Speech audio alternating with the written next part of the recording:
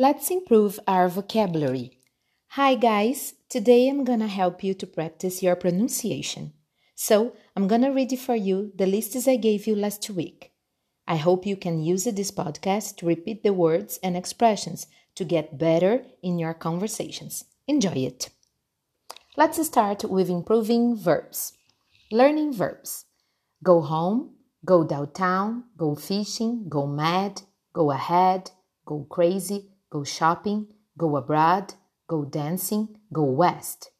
Go to school, go to work, go to London, go to sleep, go to bed, go to hell, go to heaven, go to jail, go to college, go to Paris. Go on a trip, go on a diet, go on holiday, go on vacation, go on a safari, go on a date, go on a journey, go on a picnic, go on a stage, go on a strike. Go home, go shopping, go swimming, go dancing.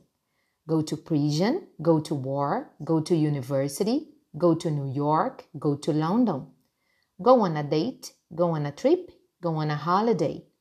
Go for a walk, go for a run, go for a swim. Go to a party, go to a restaurant, go to a conference. Go to the bathroom, go to the bank, go to the doctor. Get tired, get sick, get jealous, get mad, get better, stay home. I'm not at the office today.